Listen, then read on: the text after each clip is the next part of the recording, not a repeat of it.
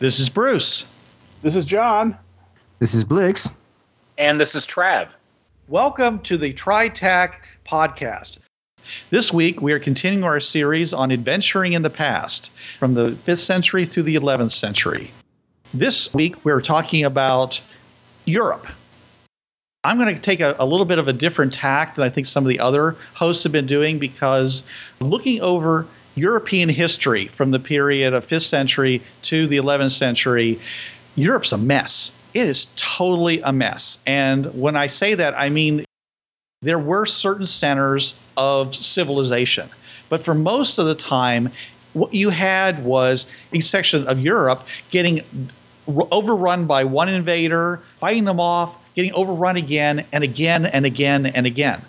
Now, what does this mean for fringe-worthy explorers? This is a great time to do all kinds of interesting things for two reasons. One is because no matter what you do, you don't have to worry about negatively affecting the, quote, future. Every time someone wins a battle, 20 years later, when their son gets on the throne, bam, they get knocked down. So no matter what you do, you're probably not going to overall affect the course of history. Secondly, that means that there's something interesting going on everywhere in some time.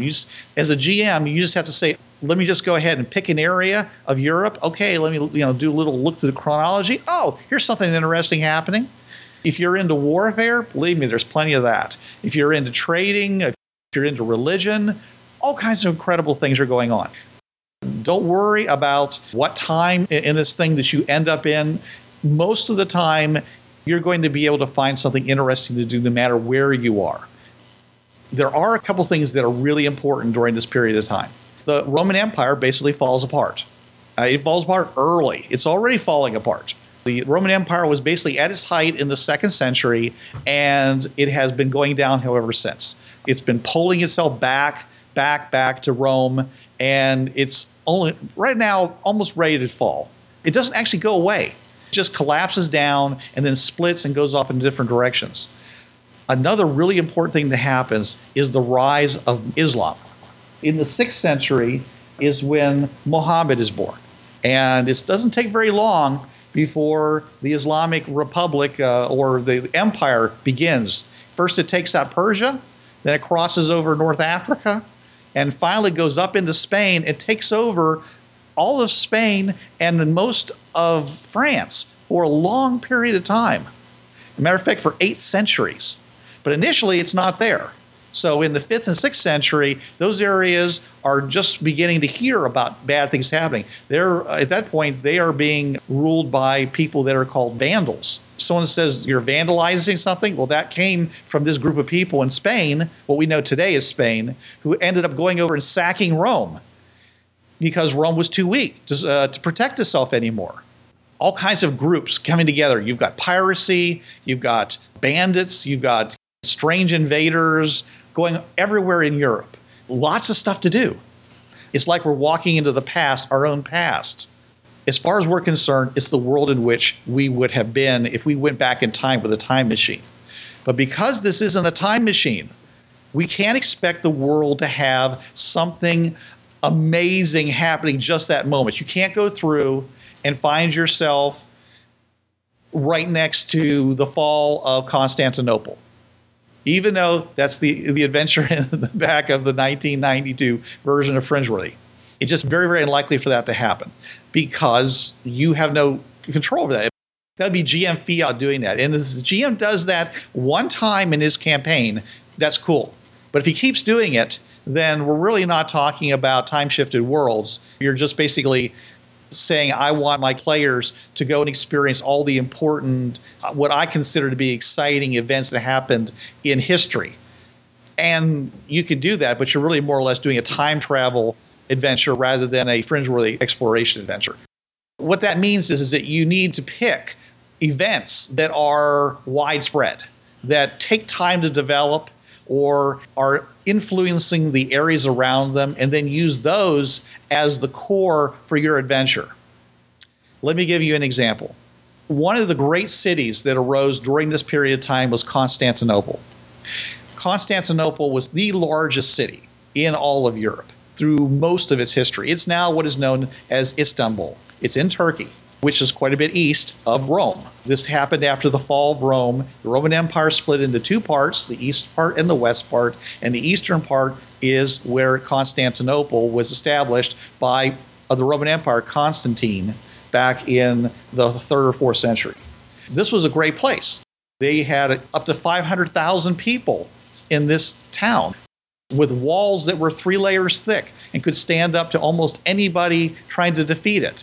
It was a real bastion of civilization when the rest of Europe was basically practically reduced to fighting with sticks.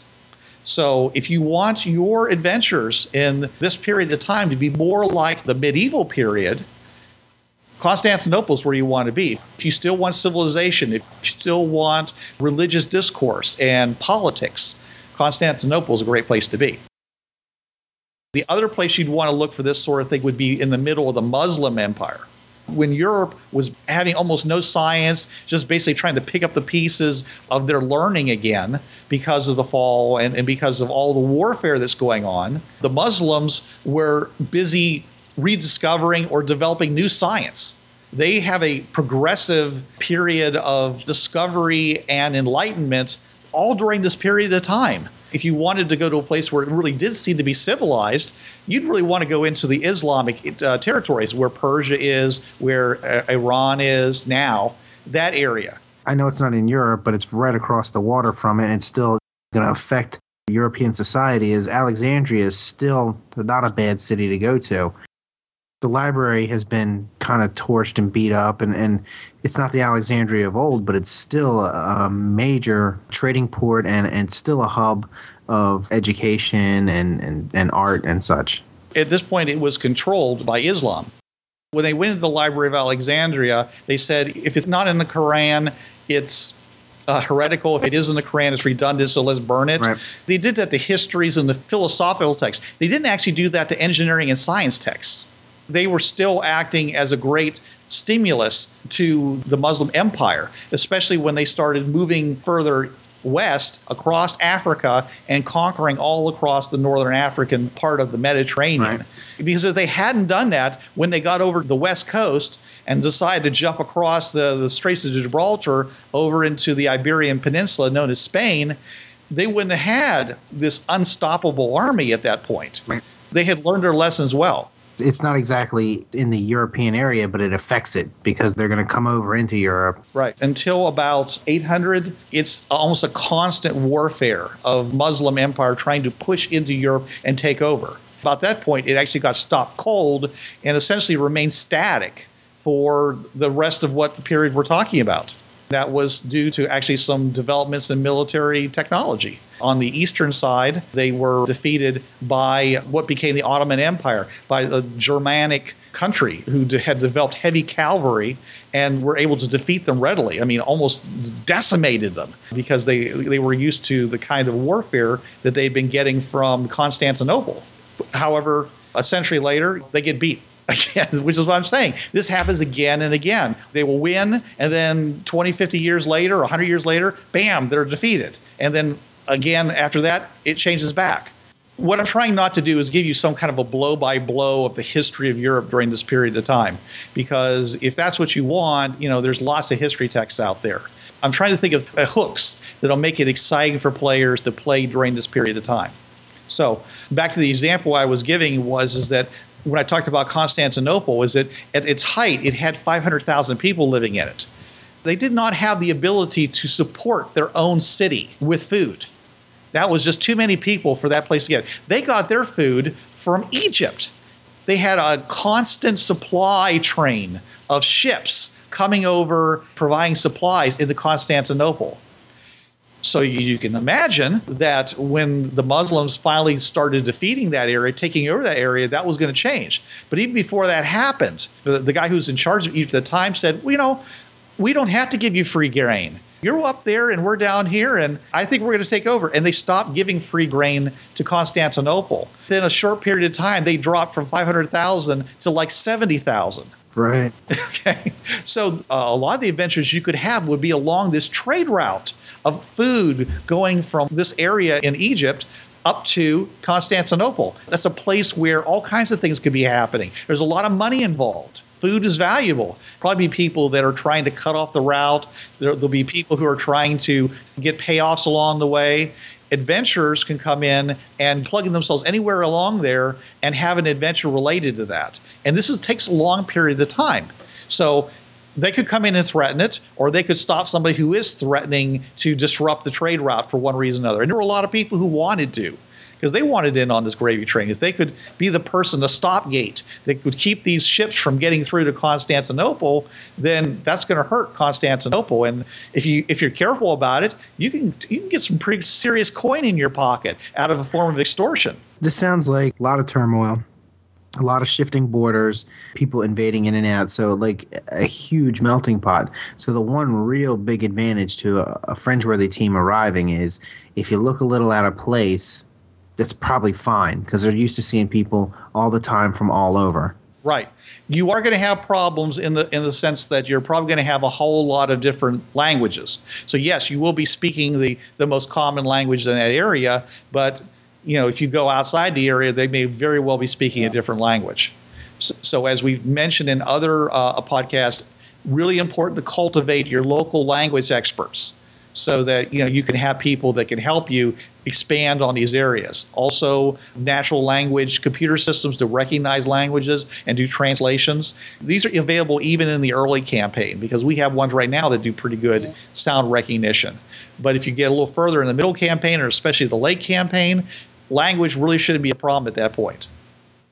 The one language that in Europe you may be able to use and have everyone understand is going to be Latin, Church Latin, in fact, because that's going to be pervasive through a lot of the churches in the area.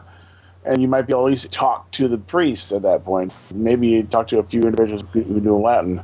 So that's the one lingua franca you're going to find. Right. It's not going to be as like it was under the Romans, but it's going to be common enough that you can at least find somebody who understands what you're talking about. Oh, yeah. Languages do degrade over time due to culture and technology, even back then. I mean, look at English, how it's changed in the past 50 years. That's one of the major things that's going on there is that you got the establishment of the city of Constantinople and the support of it. And that drives a lot of stuff that's happening in Eastern Europe. Over in Western Europe, you've got the Goths. The Goths do a lot of warring around, and they basically keep the Western Roman Empire from becoming anything more than the small thing that it is. They basically keep it bottled up. But then they fall to the Muslim empire when it finally comes across and takes over Spain. They get almost into France, where they get beaten by the same people who beat back the Romans originally. So during about the 8th or 9th century, you're going to be seeing Muslims on the western side of Europe, big-time control. You're going to see them across North Africa, southern Mediterranean, and they're going to be taking control of the eastern side of the Mediterranean as well, going up into Turkey and trying to control Constantinople until it falls. The Muslim Empire is pretty hot stuff. If you want to play adventures where you've got a clear winner, a clear group controlling an area, that's a huge empire that's being formed at that point.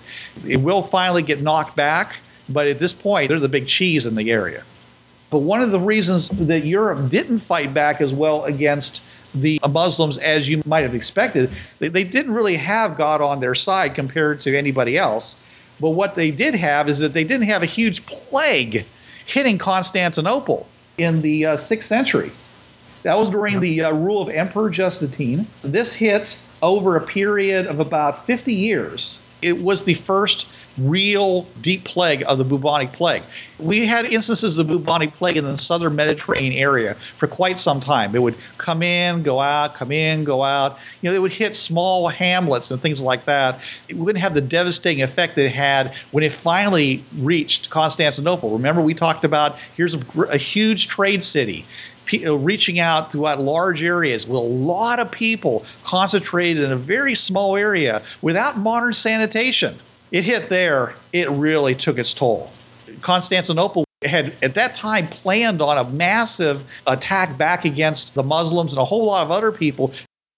They were actually trying to consolidate the East and the West empires, and it literally all fell apart because all of a sudden they didn't have the men or the people. People were dying. 40% was the death rate during that period of time.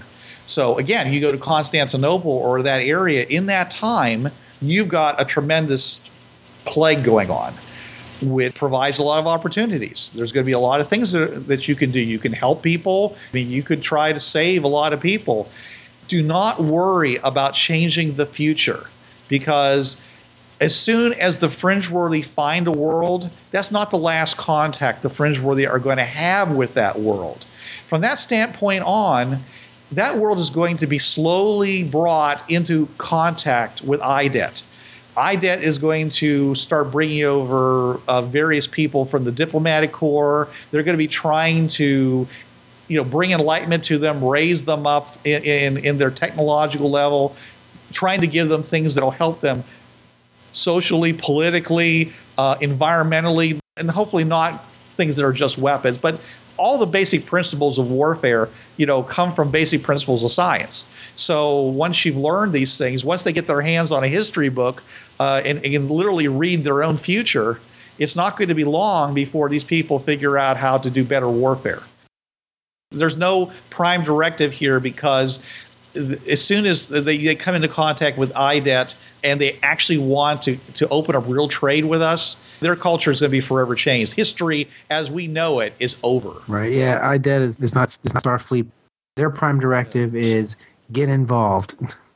So you don't have to worry about interfering with the world, because that's the French word. The IDET wants to interfere with the world. They want to help people and make change and get involved. Eventually, but initially, you're doing a first year's campaign, there'd be a lot of trepidation about actually going in there and screwing things up. Well, yeah, but they don't really know what they're doing yet. But once they get a handle on, they learn how to integrate with societies and talk with them. They get a little more mature. Like you're right, John. In the very early campaigns, they want to probably keep that to a minimum. But by the time you get into the middle campaign, they're probably going headlong into getting involved. There's probably methodologies for this kind of contact that they may do. One of the ones that come to mind is the classic concept balance of terror. You find 3 major league power groups. You just go in and give the same thing to all 3 of them. So they're all better at fighting. You haven't actually changed the power structure there because they're all better. But at the same time you do that, you can also give them information on sanitation and bacteriological sterilization and better crop rotation and all these things. Irrigation techniques. And that only really works if it's a prime. If it's not a prime but an alt, then whoever has control of the portal is going to get all the benefits. Well, you're assuming, of course, that anybody has control of the portal. Remember, John, you can go through with aircraft. You can fly great distances. You can even drop this stuff from the sky and say, hey, care package from God. Just pepper the whole area with information diagrams and things like that that's appropriate to their technology level, so they can say, hey, I could actually make a better grade of steel. Or, hey, this says that if we boil our water, we purge the evil spirits out of it. To run into the problem where we've taught them it so well, you now have IEDs sitting outside the portal waiting for you to step out. Because you got these guys, you're raising them up, and of course they have their own egos.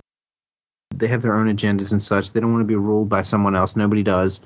They got these upstarts coming in, these guys from this IDET. It creates a situation that could be a problem. There's societies here, modern day, like when, let's say, World War II, these people come in on the planes and they land and they're given the care packages to the natives. And then after the war's over, they leave. There have been whole religions based on the big metal bird giving gifts. Cargo cults. Yeah, right. Yeah, thank you. Thank you, Blix. That's a term I was looking for.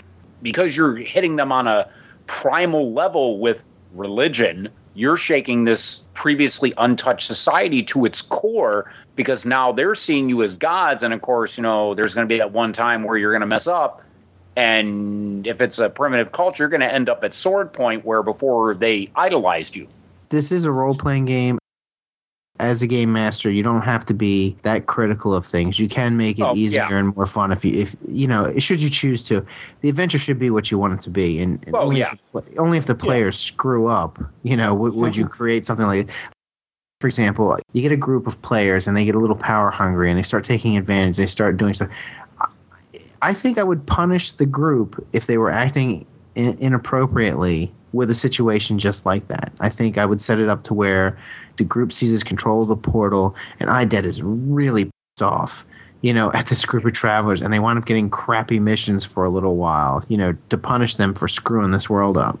But if they do everything right and they do everything in good faith, and unless, of course, you're setting that world up for something in particular, I don't think I would go down that road. I think I would keep the world rather friendly for transverse, Well, yeah. Let's say it all falls apart and you end up being chased toward the portal by a bunch of natives wielding your freshly minted blunderbusses. What fun! Great! That does sound like a good time. Jacques, open the portal! Jacques, the portal! I'm trying to find a key! We already have an episode on failure and why failure isn't necessarily bad. Not every world is fun. One of these days, these kids are going to grow up. They're going to want to stand on their own 2 feet, and they're not going to want you leaning over their shoulder. Well, that's fine. That will probably happen. But back to the whole reason of why you're going to these worlds. Remember, Earth has problems. Earth Prime has huge population problems. We have pollution problems. In some ways, we're running out of power, global warming, all these things, okay? You, as the GM, can basically acerbate these situations whatever way you want to. So Earth needs solutions. And so you're going out to these worlds looking for solutions.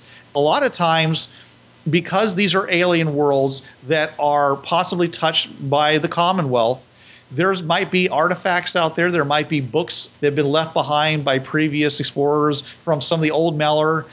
A lot of the times you'll be going to these worlds actually trying to chase down legends to see if maybe there might be some artifacts or some information that you haven't been able to get your hands on yet on this world that's otherwise medieval or pre-medieval, but you're looking after something super high-tech that might actually be still residing on that world as some kind of a legacy, an artifact, some kind of object in a shrine somewhere.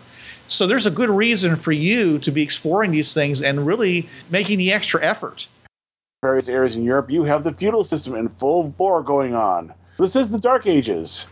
It doesn't matter if you're in England, France, or Italy. Your law as a peasant is to till the master's soil and give him most of your crops. That's true anywhere. I mean, all these places that we're talking about, that's actually to their benefit in a lot of regards, because what will happen is that some guys on a bunch of horseback are going to go riding into the area and say, we take this over for so-and-so. And you're like, okay. And you go back to hoeing your piece of ground. They're not going to bother with you. You're a peasant. There's actually a lot of stability about being a peasant in those days, because the fighting occurred amongst the guys who actually could afford things like armor and shields and weapons.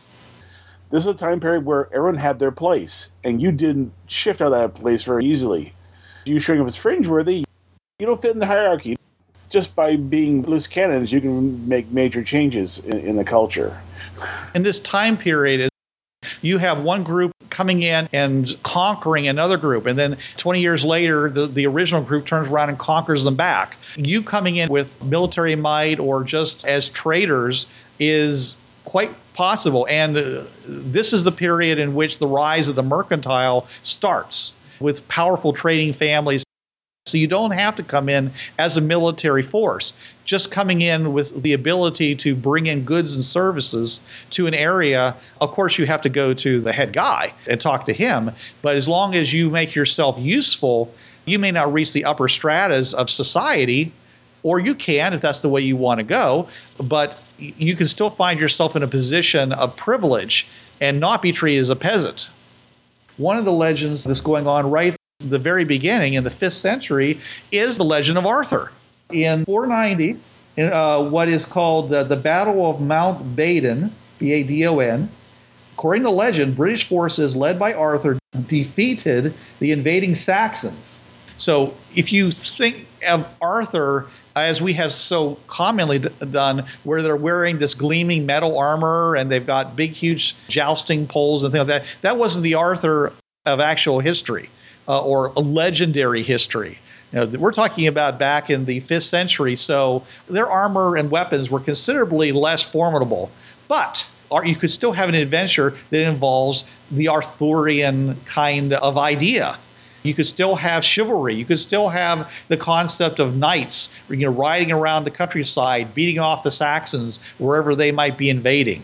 This continues to like 537, which is the final battle of the legendary Arthur. So you've got a period there for almost 50 years, of which, if you want to place your portal in Britain, you have a pretty good chance of actually meeting Arthur, taking part of at least some kind of a campaign involving Arthurian legend. If you want to, you could even include things like witchcraft, Morgan Le Fay, or you can just simply treat them as fight of the Picts versus the Saxons. It means Merlin's either a good Meller, touch Meller, or it's a Merlin in disguise. Or it's quite possible that the sword Excalibur could actually be something made out of Tamerlan steel. It wasn't a sword, it was the thing you wanted. You wanted a scabbard. That's the thing that actually protected you from harm, was the scabbard of Excalibur. Okay. That's if you follow the legend, but if you actually try to put some science fiction into the story, then you could say, well, yeah, but it's Arthur's sword, which is given to him by the Lady of the Lake. That has all the hallmarks of somebody in a frog suit rising out of the water, holding a sword made out of precious metal, that Tamerlan steel that can't be broken, that may have a genetic marker on it that only allows the heirs of Arthur to even pick it up. It includes gyroscopic balancing. And you can really trick out an artifact like that, which would make a very good reason for people to go and explore. So what I'm saying here is that a lot of legends are taking place. There's druidical legends, there's the Arthurian legends, there's all kinds of things like that going on. And you can just take it as straight history, or you can trick it out with science, with the science fiction aspects of Fringeworthy, and say, well, some of these were all connected to the Fringe past. Therefore, there are people in this world who have led the Commonwealth during the war for safety in this world, or there's an old Meller, or there could have even been a partial evil Meller attack they managed to stop before it got too far. Yeah. I mean, there's all kinds of things that could have been going on, and still have the overall history of Europe intact. Another thing we've been doing lately with our group is, over the years, a lot of times we'll go on adventures where we want to simulate something that's happened in a movie or a story, because that's just fun to do. And we're always joining these superheroic characters in their adventures, or running some tangent adventure that helps them in some way or involves them in some way. But lately our group has been, why are we helping the heroes? We're the heroes. So we've been trying to tangle the stories so that we wind up being those heroes in the story, albeit in a different way. For example, you come through the portal and you're the chosen one, and one of your group winds up pulling the sword from the stone. The game master would have to work it so that he knew who in the party was going to do, was going to take what kind of roles. And they could wind up becoming the Knights of the Round Table if you set it up properly. And to me, that seems like it would be vastly more fun than meeting the Knights of the Round Table. These adventurers, these explorers, they know all the legends. They've got books about the legends. So stepping into the roles would be relatively easy for them. They already know their parts. All during this period of time, we talk about kings and other types of people. There was an emperor the whole time in both the Eastern and Western Roman Empire. But they weren't the guys in charge. They always had the heads of their armies, or there was always a strong man somewhere. There was no rule of law during this period of time. That doesn't happen until much later. Whatever the so-called king, whoever he may be, whoever the person is, they might have their religion to fall back on as to what would be a fair judgment, but they could render whatever they wanted. going up to the religious leaders didn't always necessarily put you in contact with the people who were really in charge. These people were brutal in a lot of cases. You had to be very careful with them. And you had to understand that you had to make yourself valuable to them if you wanted to make any kind of lasting connection to them, any kind of a real treaty that would stand to more than walking out of the room. Adventures where half the team is rescuing the other half of the team is probably going to be very common during this period of time, unless you come in as literally gods. In which case you basically say, I've got my armored personnel carrier and you guys can't mess with me. And be careful, because Hannibal came over the mountains to Rome with elephants. So these primitive people are more capable than you might think. Greek fire was rediscovered in the 7th century. Oh, really? Okay. But it was really good at keeping sieges by ships from being successful.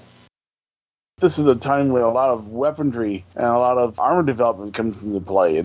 That's why they were able to finally defeat the Muslim incursions, was because, as I said, they developed heavy cavalry by the northeastern Germanic tribes, what became known as the Ottoman Empire. It just basically set them packing. We're cooking up the Middle Ages right now. This is the recipe of the birth of the Middle Ages during this time period.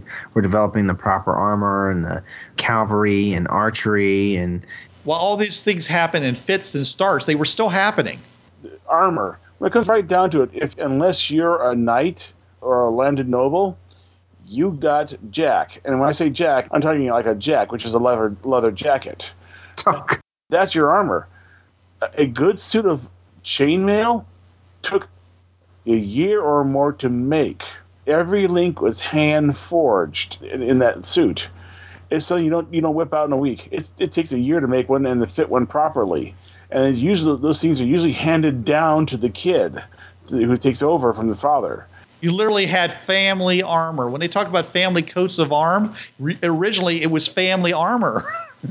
The price of a full suit of chain armor was equivalent of a 5-bedroom home in the United States, say about 2 years ago when the prices were high. We're talking like $1 million for that armor. Sorry, folks, you don't have chain. You have leather jackets. That's about it. And you pray no one hits you. Well, yeah, but it wasn't leather jackets like Benny and the Jets. We're talking about cure boile, where they take the leather and they boil it in oil until it's at least as hard as wood, hardwood. Yep. So, and you're wearing padding underneath all this too. You don't wear a chain without padding. You have to wear padding because it will rub you raw. Yeah. Yes. When someone takes a mace and slams you with that, you really don't want those links embedded in your flesh, because that's what happens without padded armor. Actually, the padding also helps spread the blow out. So a sword can't get through. It still can put enough pressure on your skin to break your skin to the chain. But if you're wearing a good thick cotton padding underneath that, it just spreads out even more. So all you get is a big old bruise when you got hit instead. Well, plus the European weapons, most weapons in this time frame in this part of the world, they're not kept really sharp to begin with. Nah. A sword is a bludgeoning weapon in a lot of ways. I mean, it still cuts. If it hits bare skin, it's still going to slash into it. They're not really super dull. They're not, it's not like hitting somebody with a metal baseball bat. But hitting chainmail with a sword, it may not cut through the chainmail, but it still could snap your ribs. Oh, yeah. Zweihander. Oh, yeah. That's more the force of the blow. A German two-handed sword. That's more from the force of the blow than from getting sliced.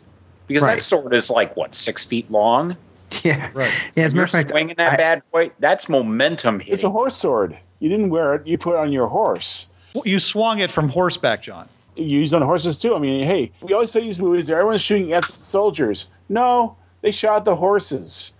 Folks, I'm sorry, they shot the horses because that means you now have an unmounted rider who's now a lot more vulnerable in that heavy suit of armor he's wearing. Well, not only that, but this guy just got thrown off a horse at high speed, and he could have broken his neck on the way down. Yeah. Easily could have broken a limb falling. He's definitely going to be winded.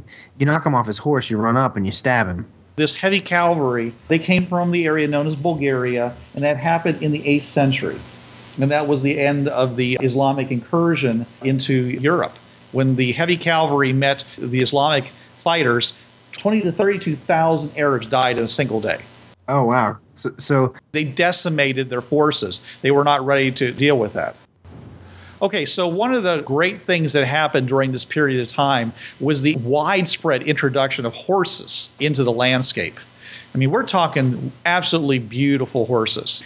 They were not draft horses. These aren't the Clydesdales that developed later on. These were fast-running horses that were used in combat for sending messages here and there. If you're players or even a GM who loves horses, this was a perfect time because lots of adventures could be oriented around somebody trying to stop a message from getting from one place to another, somebody going and capturing what would, to you would be a minor noble and holding them for ransom, and then the message is being sent back to their family. It's intercepted by a local warlord who wants to get in on the action. If you like horses, this is a great time. Europe doesn't have a whole lot of great roads, except the old Roman roads, which they're good, but without anybody to maintain them, they fall into ruin. You're not going to have huge wagon trains going through it. The horseback is the way of traveling through Europe during most of this period of time. And so you can have some great stuff going on with them, especially if you are somewhere beyond the initial part of the campaign where you can have some uplifted horses, where you can have some horses with really good training. I mean, there's so many things you can do. You could take a horse and you could put some kind of a surveillance device on the horse and gift it to somebody. And they take it in and they show the horse off. They bring it into their court. The horse acting as your own, literally, Trojan horse. Yeah. right. But I mean, all kinds of animals, trained animals, can be used in these situations, which doesn't look like super high tech. It's possible that it would look almost like supernatural in the cases where you have some kind of a miniaturized transmitter receiver in the horse's ears, and you have the horse performing all kinds of commands that nobody can understand because they can't hear them happening. If you taught the horse to rear at a certain time, you give it to the general of the opposing army. The general gets up, he says, "Okay, men, we will defeat them." And all of a sudden the horse rears up and dumps them over. Okay, they're without their general now. The ranks are thrown in confusion. Now is your opportunity to attack, or whatever you might want to do. They could bring in smoke. They could bring in gas. They could bring in even diseases if you're evil. There are lots of stories of really smart horses in lore of very many countries. That would be something that actually you could play off of. That's basically travel. Most of the real trade that occurs inside the deep parts of Europe during this period of time are still on the waterways. So boats are important. They don't have powerful schooners the way we have later. They're still pretty much limited to the kind of boats that they had back in the Roman time with your shallow draft, wide boats. What are those small boats that you were telling me about, John, that were used primarily by pirates? Sloop. If you're going to travel from place to place and you don't want to use aircraft and you're not big into horsemanship, then you're probably going to be wanting to use boats during this period of time. There are several major rivers in Europe, including the Danube, which flows from Germany into the Black Sea.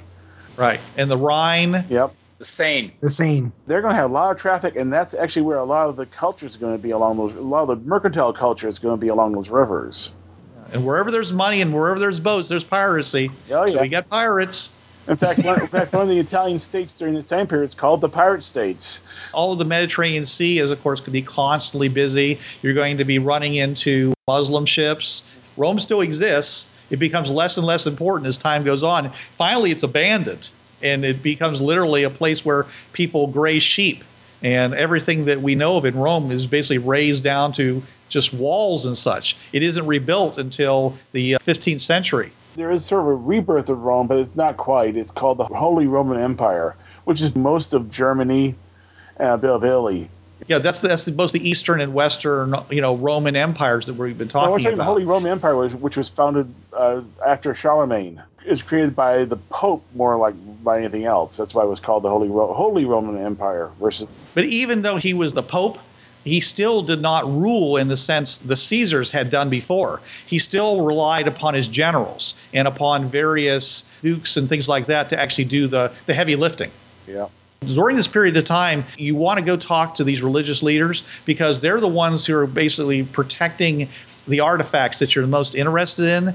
The real leaders, the real power is going to be not in the hands of the clergy. They're going to be in the hands of religious leaders of state, like generals and dukes and things like that.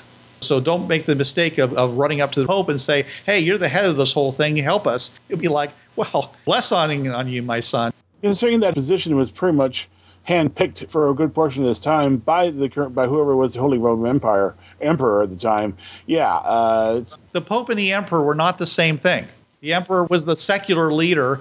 He sometimes had a hand in choosing who was going to be the Pope. Absolutely. Yes, that's very true. It might have still been done by a bunch of cardinals, but they were doing it with a very strong agenda being handed to them. Yeah. After the Romans abandon Britain, the Saxons move in. The Saxons and the Normans. The Saxons were basically Vikings. Yep. They came over and they started raiding Britain. The reason they did that was because there was a lot of money in Britain. There was a lot of places had been built, monasteries. There were lots of monasteries all around Britain. They had a lot of artifacts in them, and they had been collecting tribute and things like that for centuries and storing them in these little monasteries. And it was just like little treasure troves for the Vikings. They would be literally running around trying to find monasteries for them to sack. Many adventures you could run would be about defending some poor monastery from a Viking incursion.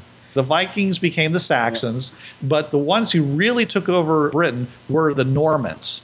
The very first Viking raid occurred on the Abbey of Lindisfarne in northern England in 793. So that's how far back these Viking raids on England started. Why are so many redheads in Scotland and Ireland?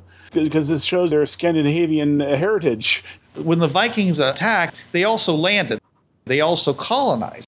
But they didn't colonize southern Britain. They colonized northern Britain because it was the same latitude as what they were used to. So they took over northern England, Scotland, part of Ireland. They established Dublin, and they caused the downfall of the Picts because they were better fighters. They had better boats. They were just all around a better military force. They did what the Romans couldn't do. They said the Romans couldn't stop them. Because the church still remains throughout this entire area, even though the riches started being disappeared out of England, still art and architecture started to rise, funded primarily by the church. The cathedrals that they built at Notre Dame and a lot of other things were all done primarily by the church. So we basically move forward in this talking from about the 5th century all the way up to almost the 10th century. So in the 10th century, most historians consider Europe to be at the height of the dark ages. Yet the Byzantine Empire, which was the Empire of Constantinople, was at the height of their economic and military strength at this point. So it just depends on where you were as to how dark it really was. The Holy Roman Empire, as you said, John, was established in 962 with Otto I. It included Germany, Austria, the Czech Republic, Switzerland, Liechtenstein, Netherlands, Belgium, Luxembourg, Slovenia, I can't pronounce half of these things, Eastern France, Northern Italy, and Western Poland. That was what was considered the Holy Roman Empire. I think this is ironic. The time that they're talking about the darkest time was actually the time when they were having the most stability. These large areas had formed alliances, so though they might tussle with each other, the borders are pretty stable. There's trade going on. They're starting to make alliances based more on marrying into each other's families rather than just trying to kill everybody off. I just think it's interesting that they would use that term, they'd be the darkest. A lot of other things that are happening ecologically, the eradications of species from these various places. The reindeer became extinct in Scotland in the 10th century. Lions became extinct in Europe. Imagine, here it is, 8th century Europe. You're going along, all of a sudden you get attacked by a lion. Richard the Lionhearted. I've thought about this for years. How did he know about lions? He was in Britain. I was not even aware that there were lions in Europe. Well, I always thought that they became extinct earlier.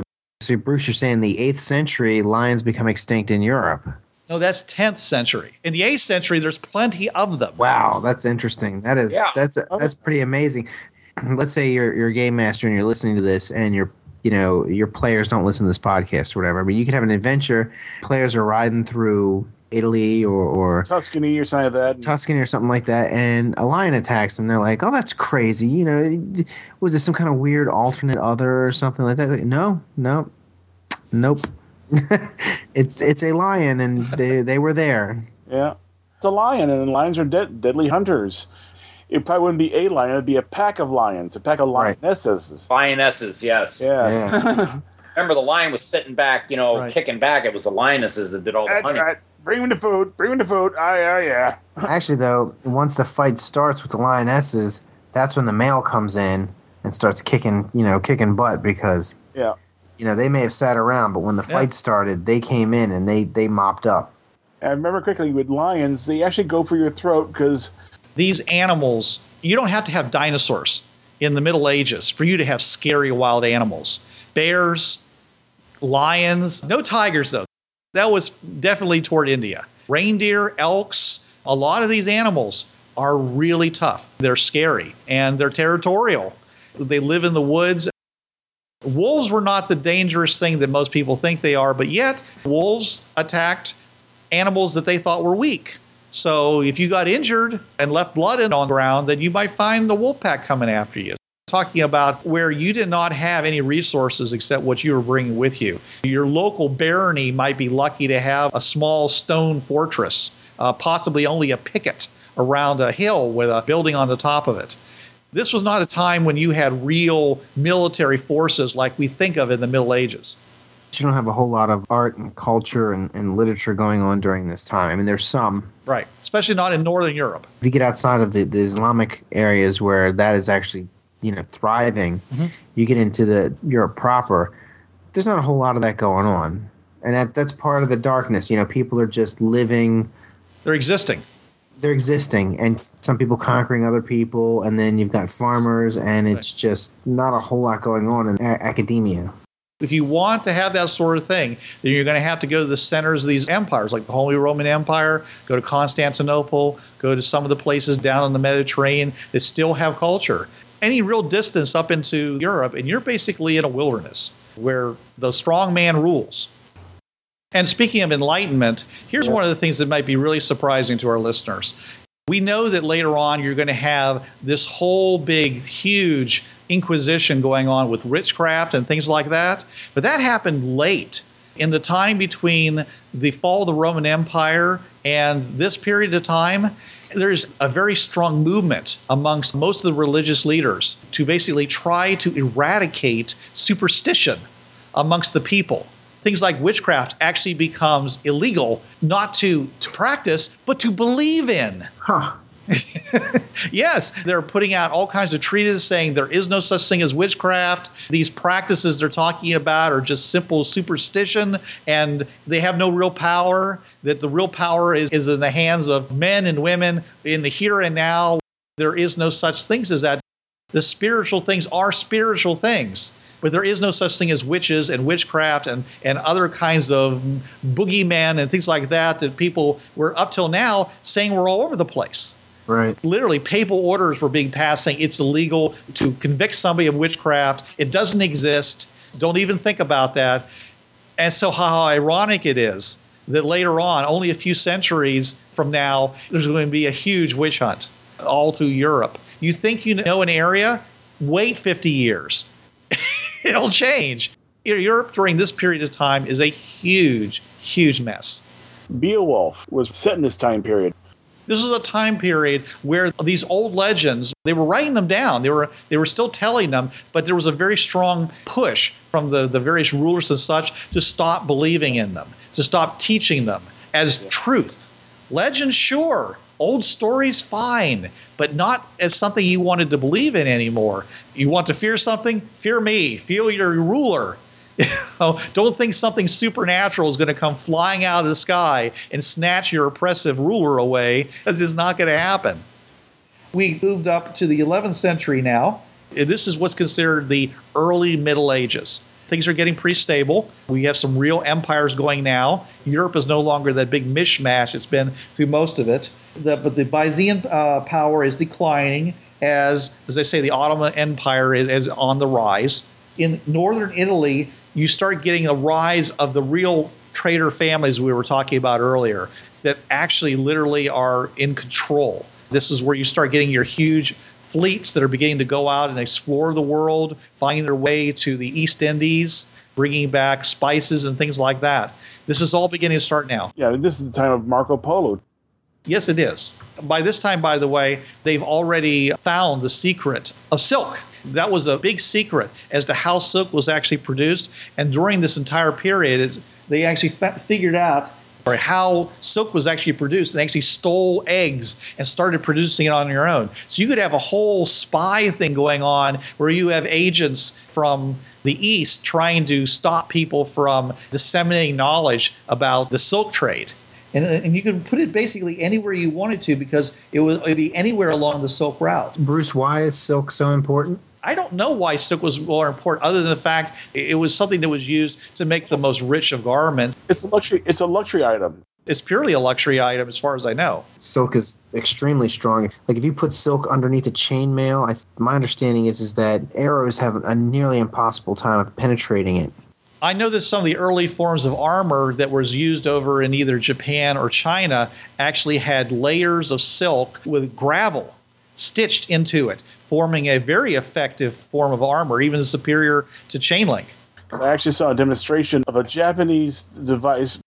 It's a big, poofy cloak they would wear on their back. It would be attached to their belt, and it just puff up. But it was made out of silk, and you know what? It stopped 9 arrows out of 10. It all was just a single layer of silk. That's how good it worked. So it's basically silk is a superior material is what we're getting padding at. That people weren't buying it for its armor value because they can do the same thing with good old cotton and lots of padding. It's probably being bought to wear. Silk jammies and everything at that point, you know. And I'm thinking about longevity. Like, how long does silk last? How durable as a material is it as opposed to, say, linen? I would say it'd be quite a bit more because silk, it's a protein. It's like a skin in essence.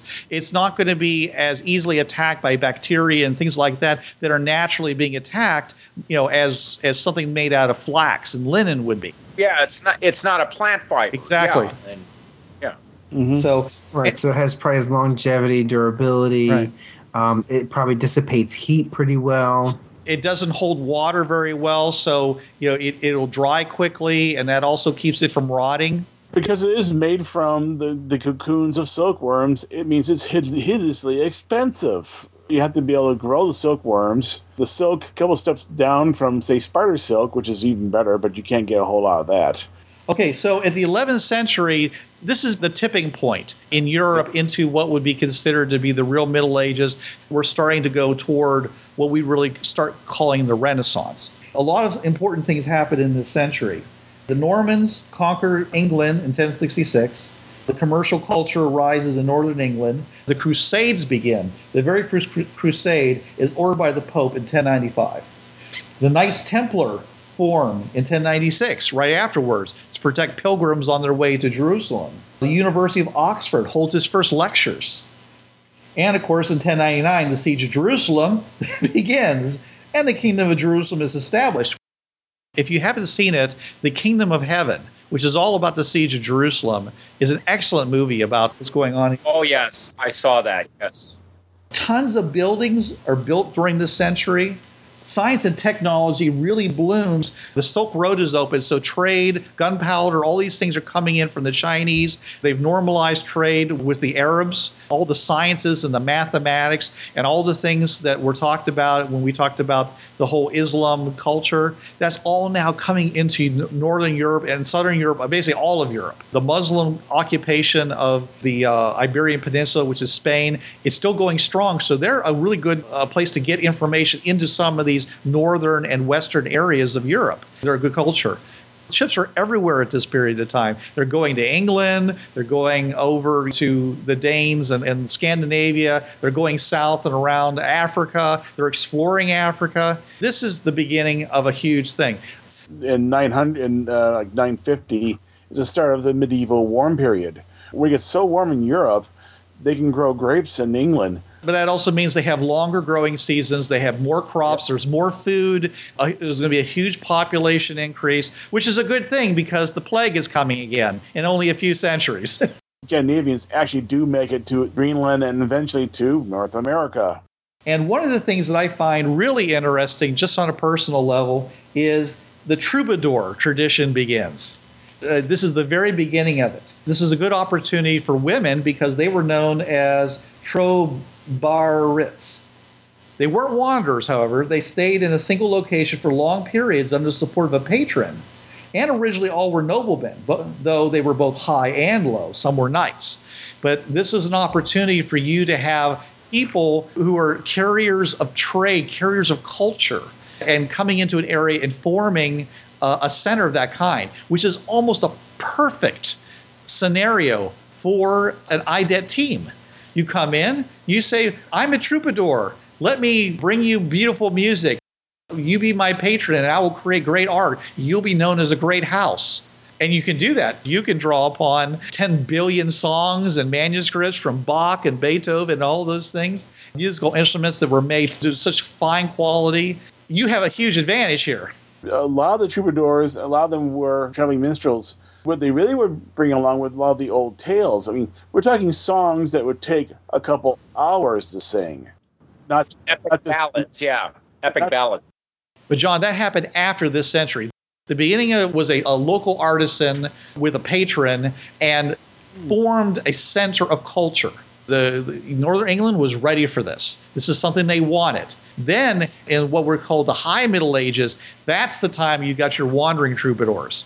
And if that's what you want to do, you should set your adventures a little bit later. If you want to stay true to the tradition. Now, of course, there's nothing to say that you can't do that. I mean, you could easily change it up. Say, okay, well, I've been here and you're my patron, but let me take my songs of your glory somewhere else, and you start traveling, unlike what was happening in other troubadours. But the concept of the troubadour came into being in this century, in the 11th century, and grew to become something that would codify the idea of the wandering bearer of culture, which, of course, is almost exactly what an IDET team thinks of itself as. When you're on those long trips between portals, either you're going to sleep or you're going to sing or you'll play musical instruments or do something to knock back the boredom of driving to the next platform. You have certain skills that don't come into play during a game. Your players may have that perform skill or that craft skill. Mm-hmm. These type of troubadour-based adventures, you get to bring those skills to the fore. You get to say, okay, I have so many ranks in perform singing or perform dance or oratory or even stand-up. You could sit there and tell jokes to entertain these people.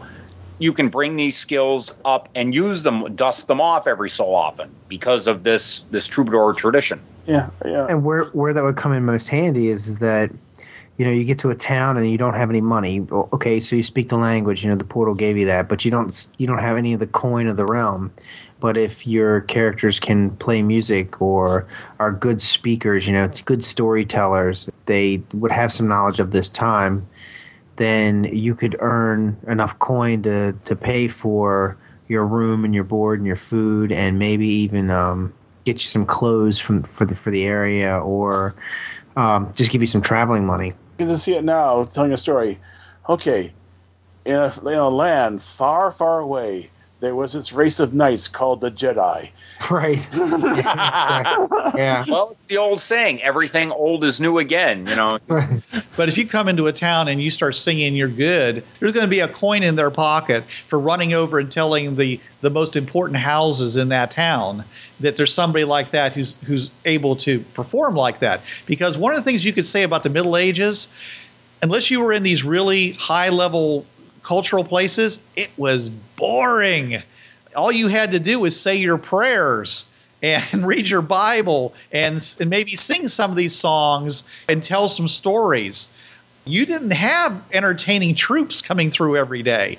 So it was almost a shoo-in to get into the house of the rich and influential in the area, who might be happy to provide you with that clothing that you're looking for and that food and whatever.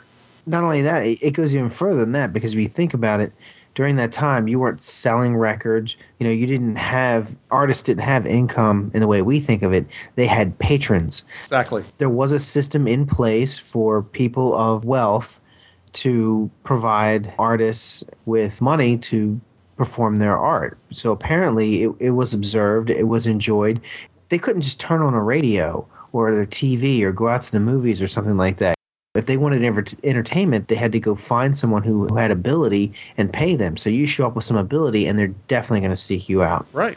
It's always fresh, no matter where you go. You can tell the same joke every time. Right.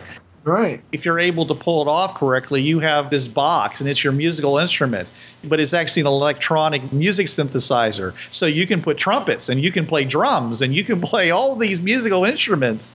You're a one-man walking band. While you're playing the melody, you're also got the bass section going. It's witchcraft. But again, this was a time when it was illegal to believe in witches. Yeah. No. What you do is you have your group come in as a traveling band. You set up your boom box to play music, and everyone pretends like they're playing it. They wouldn't even have to have any talent. Yeah, everybody could be playing an instrument when they're in fact not actually playing them. Oh, great. Right. Lip syncing the early years. Yeah. Yeah, right. It's Milli Vanilli. I was just gonna 600. say. 11th century Milli Vanilli, yeah. Right. And they wouldn't know the difference because they'd never seen anything like that. They wouldn't even know to look for it. Absolutely. And with the technology, even early campaign, MP3 player and speakers are something you can hide behind a box or something, and it would be maybe hand-sized at the most, and these 10th, 11th century people wouldn't know, so you can pull that off. But you'd have to be careful because here's the thing. In all reality, you would have to play something from that period because they just wouldn't get anything from a more futuristic time period. Because up until recently, being nonconformist was not cool. Like when you're performing music back during Mozart's time, what is actually known as the classical period of classical music, they were very stringent on how you had to play music and how you had to compose music. And if you stepped outside of those bounds, it really wasn't observed. You were thought of as a weirdo. It wasn't really until what they call the Romantic period where people started stepping outside of the box and creating new and like interesting things that people were like, wow, that's neat. That's different. That mindset didn't really start happening in people until then. Now, we're talking about, the 6th century, 7th century, and you got people traveling all over the place. So that may not really be as much a factor as a well-organized society, such as Europe in the 1400s. It depends upon the communication. You're in some little small kingdom in the middle of France somewhere that doesn't have a whole lot of communication back, with these cultural centers we talked about. You could play whatever music you want to and say, this is the big thing over in Constantinople. They're not going to tell you no. There were many people who never even left their villages their entire lives. You could pull that lie off, and they'd believe it. Right. They wouldn't know any better. Well, what I'm picturing is you could do that, but you couldn't go crazy with it. Like I'm picturing, Back to the Future, where Michael J. Fox is on stage and he's just jamming out his guitar, and everybody's looking at him like, "What is that?" And he says, "Oh, your kids will love it." An acid rocker in King Arthur's court. Right. You're trying to entertain this duke and his court, and you're playing Nirvana. I don't think it's going to fly. They're looking more for music that it's more about the story than it is about the music. See, these days we're all about the music versus the lyrics sometimes. You're right, John. During this time period, it's more about poetry set to music than music with poetry in it. Yeah. That does mean you can do a whole lot of country western songs, though. Oh. No offense to those who listen to country and western. Let's get. Hey, I grew up on country western songs. I'm a Johnny Cash fan. That's fine. You say my horse left me, and my I fell upon my sword. If your entire repertoire is Boxcar Willie, you might have some problems. You're talking about modern day people influencing medieval cultures. The movie Black Knight comes to mind with Martin Lawrence. Right. Ugh. Right. Yeah. Ugh. I didn't say it was a good movie. I just said a movie came to mind. Let's get that straight. What's that one with Heath Ledger? A Knight's Tale? Oh. It's awful. You're right. Ballads are always going to be good. Telling a story, lullabies, course, anything religious, any of the hymns from church. This isn't played up a lot because this is a science fiction game, and gamers, as a majority, are not highly religious people. But all those stories, all those songs you sang when you were growing up, if you were in church, those are all good. You could play them. And then if you are in a really enlightened place, you could whip out the DVD player and show them the greatest story ever told. Maybe a little Ben-Hur in there. That would be fun. Yeah. Because in the 5th century, that's when Constantinople declares Christianity as the religion of Rome just before Rome starts to tank. And at that time, Rome is controlling the majority of Europe. So Christianity instantly spreads throughout Europe. The so-called Holy Roman Empire was established in the 10th century by Otto I, and with Germany, Austria, Czech, Eastern France, the Netherlands, Northern Italy, and Western Poland. So Switzerland, you got that whole area in there that is going to be looking for religious music. You can provide it. I mean, it's easy enough to do, and modern instruments you can program literally millions of songs. Just Milli Vanilli it, because they'll be written in Latin, most of them. So you can just whip them out. You can make yourself a star wherever you go. You don't even have to have talent. And we're playing a role-playing game here, so everybody can be a good singer. Go to Victorian Earth and see about picking up one of those mechanical bands are all the fashion rage. Have a paper tape that's playing them, or you have a big metal disc that does all the work. So you take care of the problem of having the MP3 player. I didn't see it as a problem, John. Actually, I do. But it doesn't sound like, unless you have the perfect Bose speaker systems, it's going to sound different. It's not going to sound like real music. It'll sound like something different, and they won't know why it sounds different. Because it doesn't sound like you're actually playing the instrument. It sounds like it's coming from something else, and you don't know what it sounds like. You put it inside your instruments, John, it'll be fine. Right, but no, I see where John's coming from. That's actually pretty bright. That's pretty brilliant. Thank you. Go, John. No, I'm serious, because the Gearworks are around. There's big clocks are being built in the later part of this period, as I remember reading. Gears are getting popular, and it wouldn't startle any of them. They would look at you as like, wow, you have a magnificent invention there. They wouldn't see it as witchcraft. They would probably actually see that as something that you probably just, you built. Yeah, but they would probably also take it away from you. Yeah, there's that chance, and there's also well, we want you to build some stuff for us, and then you start saying, well, I really can't do that.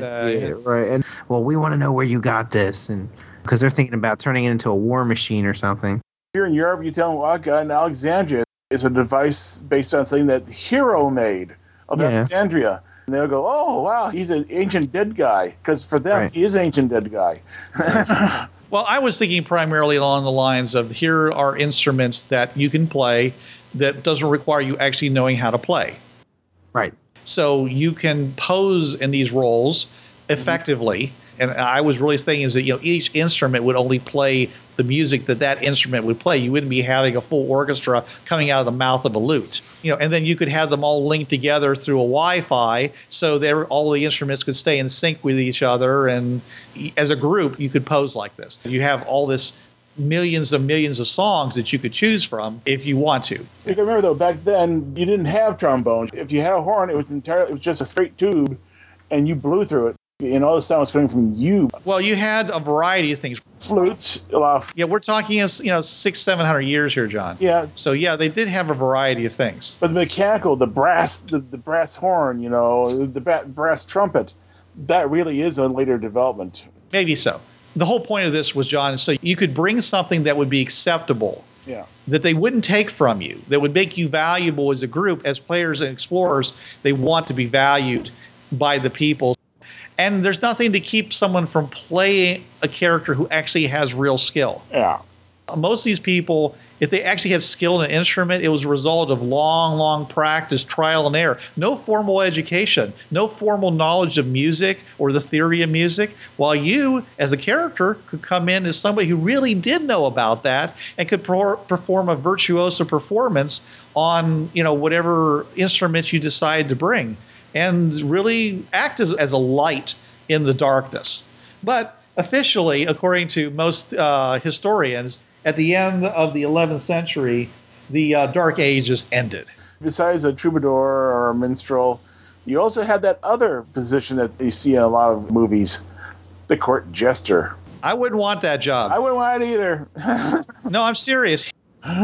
Humor is hard, John. Oh, yeah. I mean, seriously. I mean, you have to understand the nuances of the culture you're in order to be an effective jester. Yeah, just because you speak the language fluently due to the portal does not mean that idioms will cross over. Let's say you try to tell a modern-day joke in classical Latin. Certain words wouldn't translate.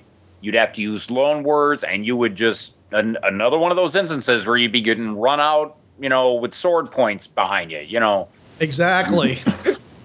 Well, I think that's all I've got. There's lots of wars going on, a lot of people fighting each other. The area is very highly destabilized until practically the 9th century. So you have lots of stuff you guys can do anywhere in Europe. From my background, I'd love to spend a lot of time in Britain and having fun with the Vikings and King Arthur. Or you could go on a lion hunt in the middle of Europe. You could try your sleuthing and spying along the Silk Road as people keep trying to bring over new and exciting discoveries from China and India and keep the Europeans from figuring out how to make silk. You could stop the passage of food from Egypt to Constantinople, causing a huge change in the balance of power up there. You could even go and throw your hand in with the Muslims, go on a jihad against Northern Europe, all of Europe. It's up to you what you want to do. There's lots of stuff to do, and it's a great place to adventure. And there's plenty of books out there, Le Morte d'Arthur, but there's actually several books that cover a lot of the early Arthurian legends, to give you a lot of background to how people thought back then. Connecticut and King Arthur's Court is one example. Lest Darkness Falls takes place in the same time in this time period, and the guy introduces printing presses, movable type printing presses, and tries to jumpstart things, and turns out it's a lot harder than you think it does. As you said, until it's railroading time, doesn't matter how many printing presses you make. The powers that be don't want it, you ain't going to get it. Yeah, actually, it's written by L. Spragley Camp, and takes place at the beginning of this time period, during the fall of Rome. So he's actually trying to stop Rome from falling, and doesn't quite succeed. Well, he's not going to succeed unless he's got a big pile of money. Because they pulled back because of a lot of reasons. One was they didn't have enough money, and secondly, there's a really good indication that they were dropping in population rapidly. There's no official record of it, but maybe there was a plague that could have knocked them way back. S.M. Sterling writes a lot of stuff like this, a lot of alternate histories and stuff that you could check into. True. Harry Turtledove? Yep. Yes. His Byzantium series takes place on an alternate Byzantium where Muhammad is a Christian. Yes. That's interesting. That's the point of divergence. Muhammad becomes a Christian and doesn't found his own religion. The Persian Empire doesn't get conquered. Yep. And they don't take over Northern Europe. They don't conquer the Iberian Peninsula. Yep. I mean, talk about everything changing. That would definitely do it. This is Bruce Sheffer saying there are a million worlds out there, so go explore them. This is John Ryer saying keep your powder dry and keep those cards and letters coming in. And this is Blix. Remember, bullets speak louder than words. And this is Trav. There's a reason why it's called gaming. It's for having fun.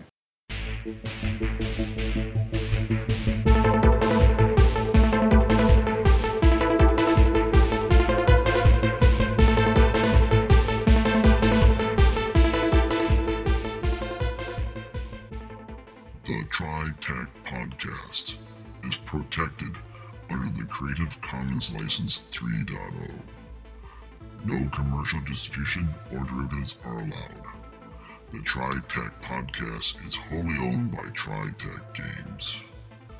Visit us at www.tritechgamers.com or on Facebook.